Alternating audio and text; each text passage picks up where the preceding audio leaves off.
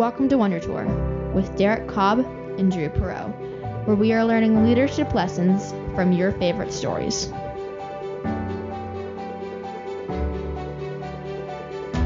Hi, I'm Derek. And I'm Drew. And we are on a journey to become better leaders by touring fantastic worlds and inspiring lore by going on a Wonder Tour. We connect leadership concepts to story context because it sticks to our brains better. You can find out more at wondertourpodcast.com. Continuing our compassion series here in The Batman Part 2, we're going to make the bridge from vengeance into hope. As we see Bruce, or the Batman, go through this journey, we start to understand that these maps or models are kind of unlocking for him in his head. And again, it's just over the course of this 3-hour runtime or so, but you can imagine how that would take place in you or in someone else as he's starting to see that his direct influence with his fist is less effective than the influence that he has just by being there with somebody in the moment, by being at the scene, by empathizing with the person, right? As he has empathy for the kid in the scene where they're in the funeral, right?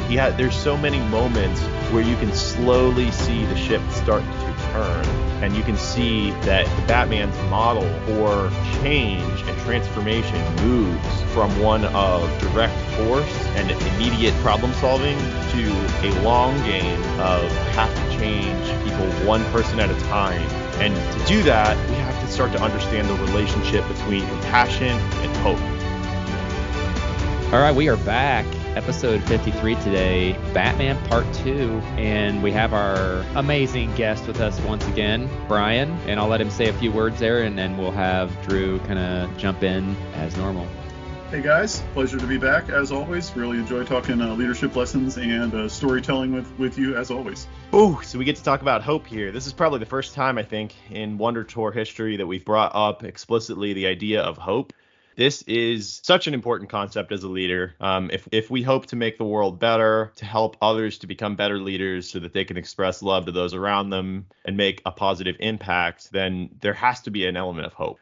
So I think for all of us, it's hard to understand, how do we inspire hope? And as for me, as I watched the end of this movie, at first I didn't like it, if I'm being honest. I was like, oh, that's kind of cheesy. Like, why is Robert Pattinson out there in the t-shirt and jeans doing the, like pulling up his sleeves and picking up the rubble like I'm used to seeing? But the rest of the movie, Derek, to your point in part 1, you're seeing all of these blacks and reds and these overhanging lights and stuff. And finally, the night passes, right, during the climax with the Riddler and with the Riddler's goons, and everything's torn apart. Everything's flooded because the seawall comes down, and yet the light starts to shine in. And this is really the first time that you get that element in this movie consistently. And you get a completely different perspective on the Batman. And he's not doing something, the type of work he's doing now, as Derek would probably say, is like moving granules of sand. He's not defeating Paul Dano or Riddler or something. He's just moving granules of sand, which seems like it's taking forever to make any sort of an impact.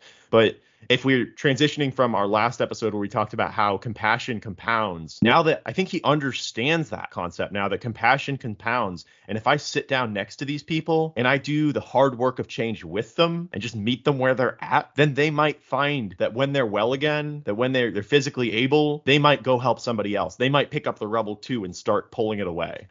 Man, that's hilarious. You really have a mental model of some of the things that I will say, because I actually had the word granular come to mind as I was thinking about the Batman, because ultimately you have to have hope in the granular as someone who has compassion. You do have to really put some hope on that. It's maybe a little bit like betting of sorts. You used the word probability before as we were talking about that. You said something to the effect of there's a bit of a bell curve or some kind of a statistical probability that someone is going to change, and you really don't know for sure what's going to happen. And I think that's interesting, and what you want to do is change that probability with hope, don't you?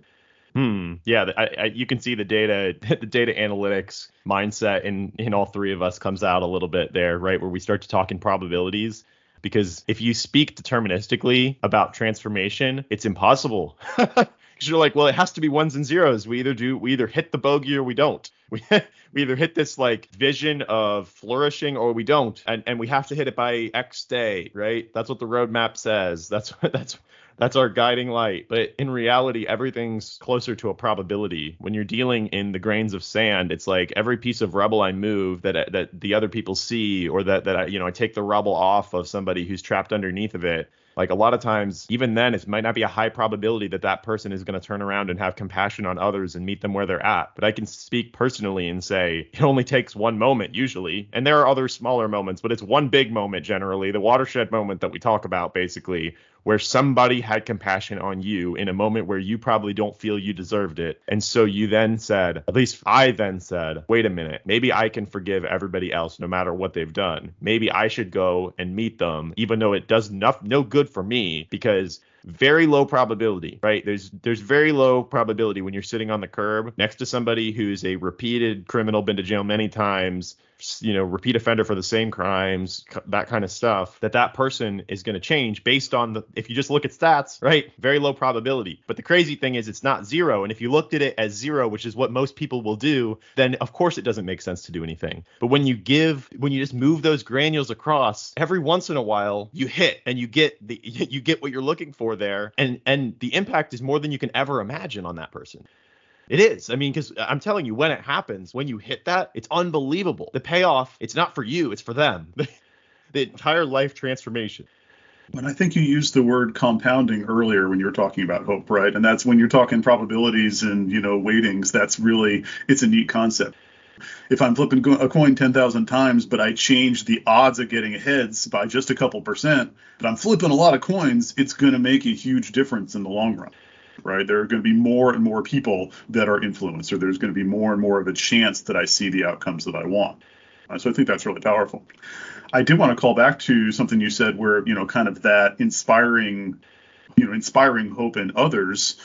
One of the things I think that they do skillfully in this movie is that they show the state before that realization, right? Before I realize what compassion is going to get me or how effective I can be.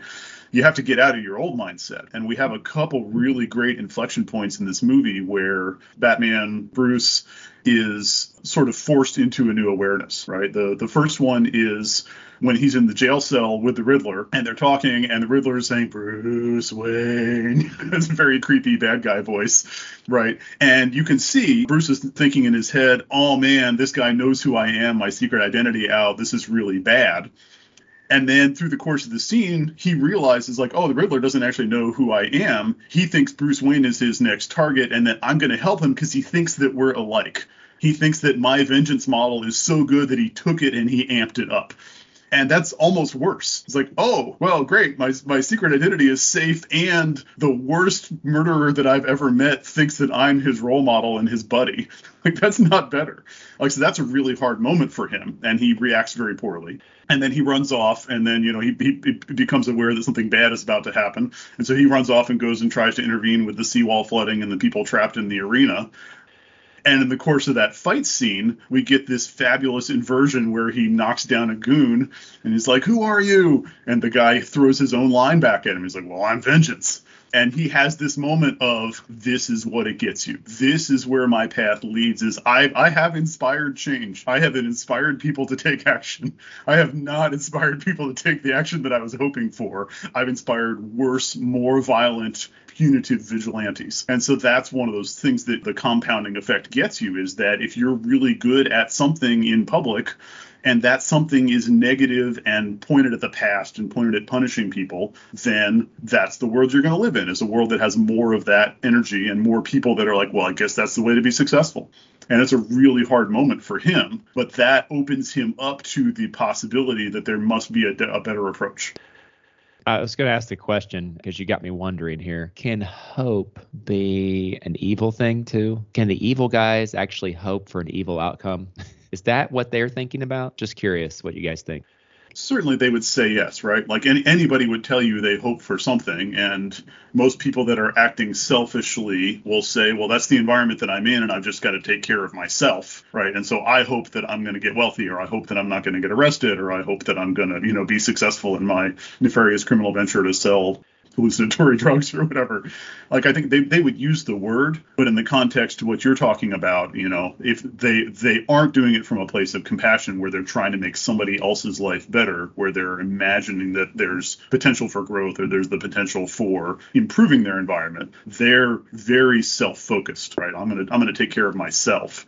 And Bruce kind of starts out that way too. His high level goal is quite, is noble as he pictures it, but he's not understanding the people that he's interacting with and how to inspire them, and so he's not very effective. Yeah, I think, Derek, there's something to this, to like integrity, where we talked about, can you have bad integrity? And we kind of started to work through the idea that, yes, technically you could, but I think hope, the word, has a connotation that's positive to it, that we're hoping for a better future. And I think this is where I want to try to get into a model here, because that's where we can maybe understand it better, is like a working model for hope, because you're really trying to, the crazy thing about hope is it's always a far out thing, right? Or at least it's always a ways out. I won't say it's far out necessarily in some situations, but it wouldn't be hope if it wasn't for something that didn't currently exist.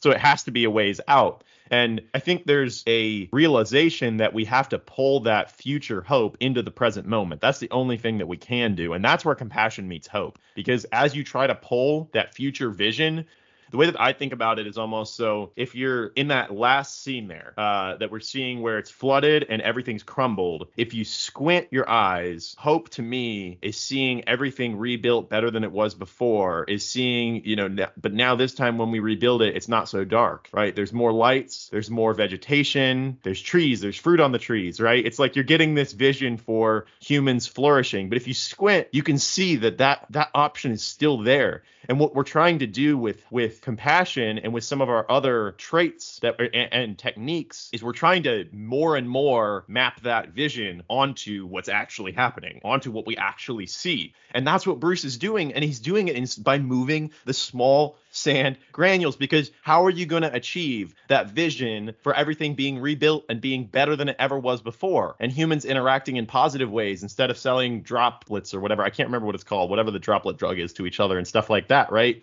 Well, the answer is not just like, we'll just rebuild the things, right? It's not purely physical. It's emotional, it's mental, it's spiritual. It's that the people have to change too. And so in order to do that, we have to instill hope in every moment through these small techniques like compassion at an individual level. You can't do it with a TV broadcast most of the time. Sometimes you can with a really genuinely postured TV broadcast, but for the most part, like, it's physical. In order to bring that future hope into the present moment and allow others to see the flourishing as it could be and want to contribute to it, you have to find like little tactile ways of doing that.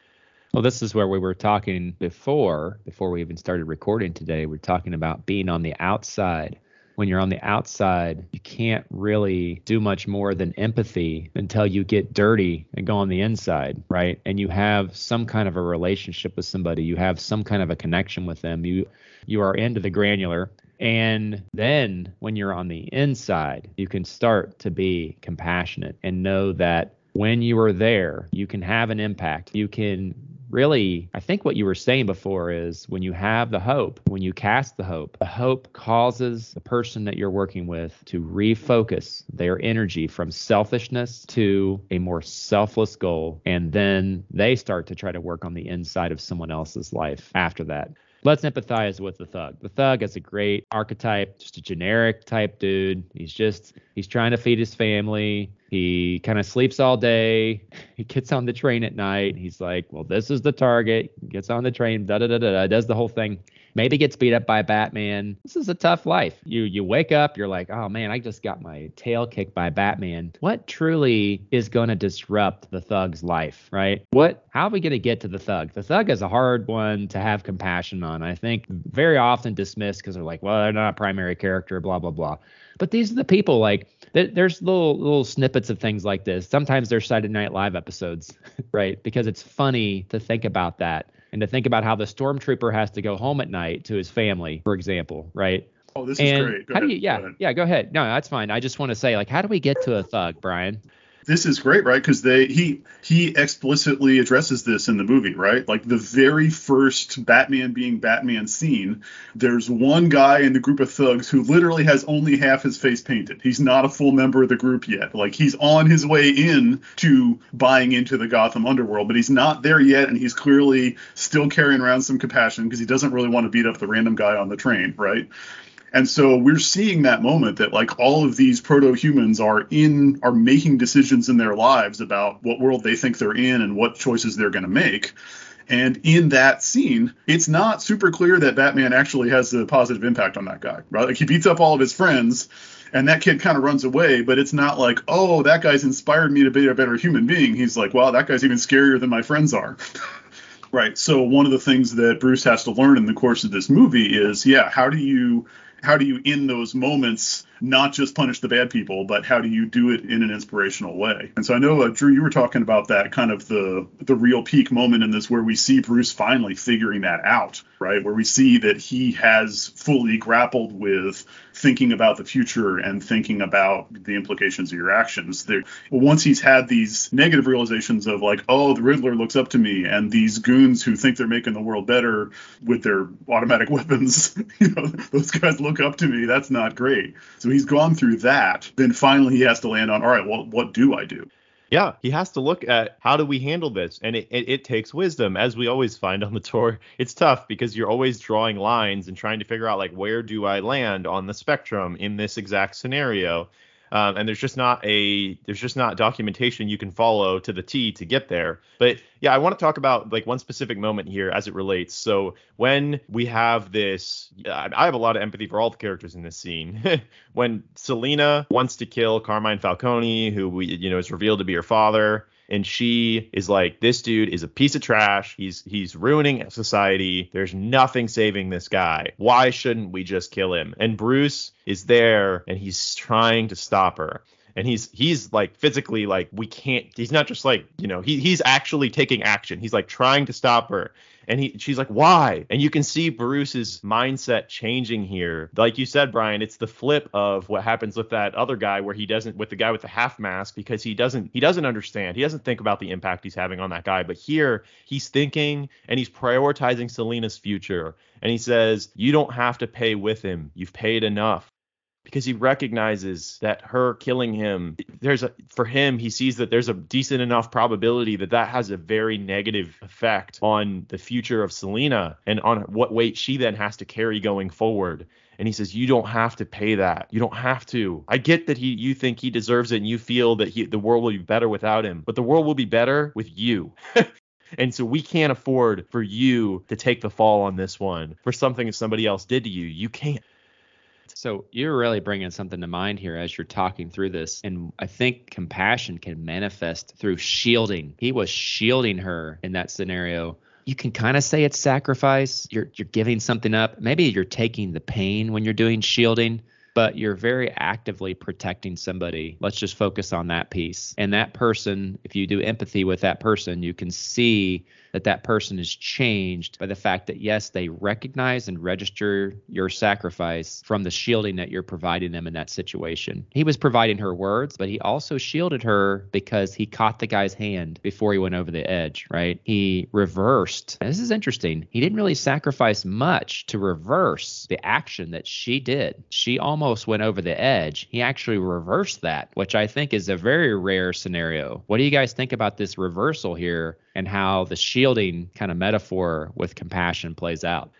No, that's great. He because when we first meet Selina, she actually does have compassion, right? Like her whole motivation at the beginning of the movie is, I got to go find my friend. I got to save my friend. She's in this bad situation and I just want to help her out.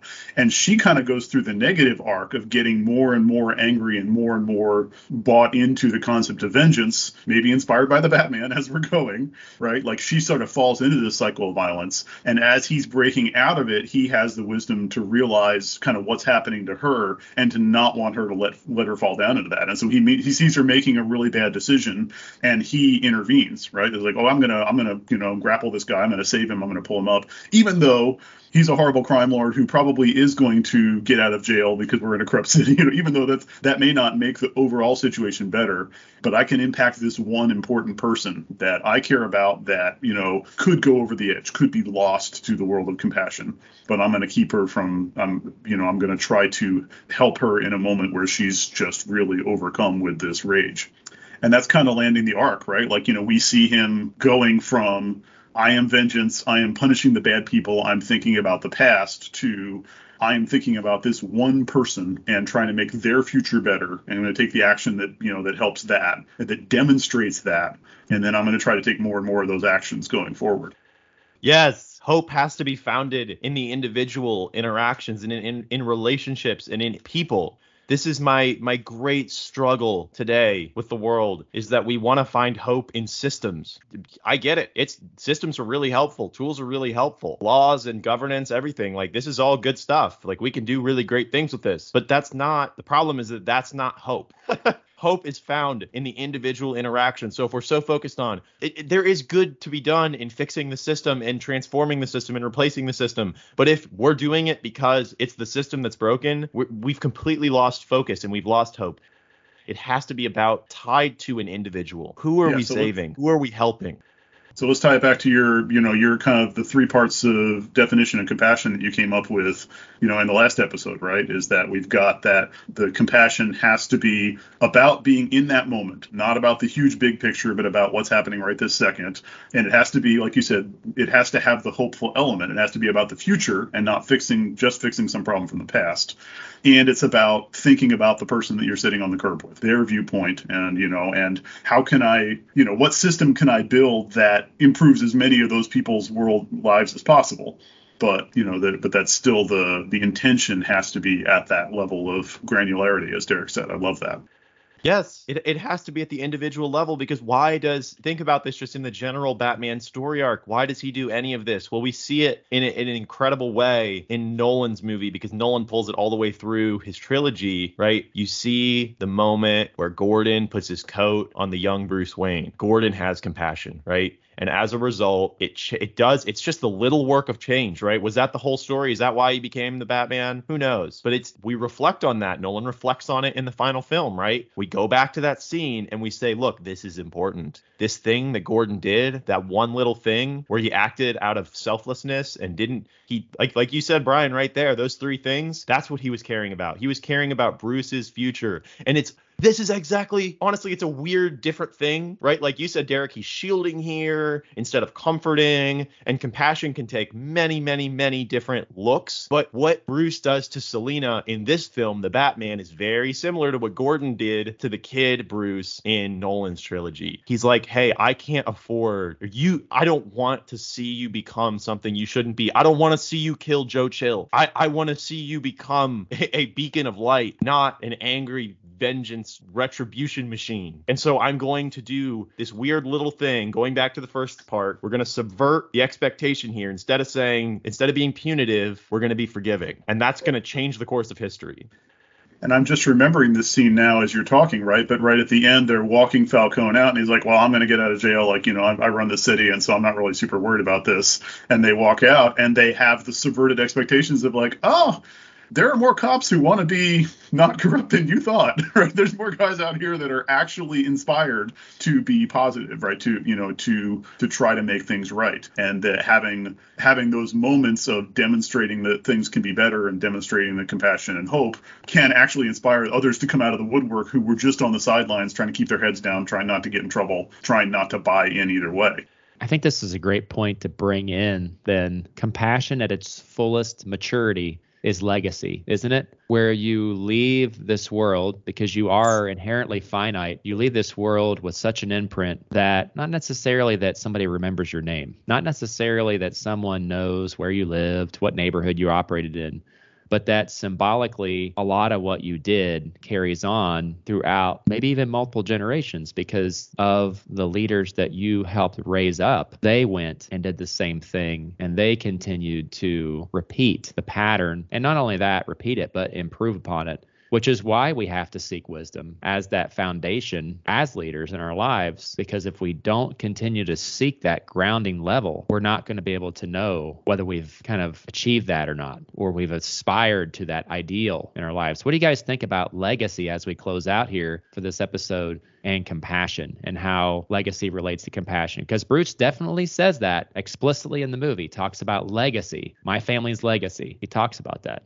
I think legacy is the character, right? So what we want to be careful of is when we say, like you said, when we say legacy, we don't mean statues, right? We don't mean names being on, it's nice maybe to have your name on a hospital or something like that, but that's not really what we're talking about here when we mean legacy. We're talking about the good character that's built up in others, because that good character compounds over time. The one person influences so many more. Well, that's really great, because we actually see the negative version of that, right? The one of the themes running through this whole movie is that I forget what they were calling it, but the renewal project, like all of the Wayne money goes into this big public fund that's supposedly going to make Gotham better, and it's been 20 years and it hasn't made anything better. Like, it had this promise of improvement, but it didn't actually make anybody's life better, and so it was kind of, it had the opposite effect. It was kind of this bittersweet, like, see, this is why the world is so messed up. Right. And so, what you guys have done, I think, through the course of this podcast, with it's not just compassion, but it's also integrity, and it's also skill, and it's also like all of these things that you have to deploy together to be able to have that sort of lasting effect, right? There's this package of leadership skills and intentions and personal moments that you have to have. But then, the desired effect of that is this growth mindset of not that somebody else is going to get better because they took a thing away from me, but everybody's going to get better because they're all better at helping each other, and that will, as we said, accumulate or build up over time. And can I go back and rephrase the fact that I said legacy was about building up good character? And I almost want to rephrase it as something that's similar but not the same exactly. It's about building up true wisdom. All of the different things that we talk about here are leading to wisdom, right? We're trying to help create the type of people who cannot help but make the right, the selfless, the forgiving type of decisions in every instance. And if that isn't wisdom, I don't know what is. We're trying to create those type of people. And so I'll call back to something you said earlier too, then, right? Is that's the thing that you can only get with compounding. Like, you can't individually fix a person. You can't, they'll have these breakthrough moments, but the only way you get there at scale is this compounding effect of all of these small moments and all of these small skillful actions. And so I think that's a way that leads us to the legacy, right? Is that you can't actually just buy the library and call it your legacy. Like, you can't just put $20 billion in the renewal fund and then it's fixed, right? It actually has to have touched a lot of people and continue to build on itself. Well, I think that's really what a magnanimous leader, and I'm bringing magnanimous in now to kind of tie it all together. That's the difference between being rich and being wealthy. And I want to be wealthy. In terms of how this compassion plays out and the legacy that you guys have talked about here, that's true wealth, right? When you exit this life, no matter what your bank account says, what is your true wealth? What have you really done with your life and in this world? It's something to reflect on. I can't really say much more than that, but I think this is a great place to leave it. Great stuff today, guys. Brian, really appreciate you being on again. Excellent thoughts as always. The depth, keep bringing it, man. We will have Brian on in future episodes. Next time, we're going to be talking Thor Ragnarok. This is a very colorful Marvel movie, and we're going to be talking about compassion within Thor Ragnarok. Really excited for that. So I'm just going to close this out, and just remember, character is destiny. We'll see you next time.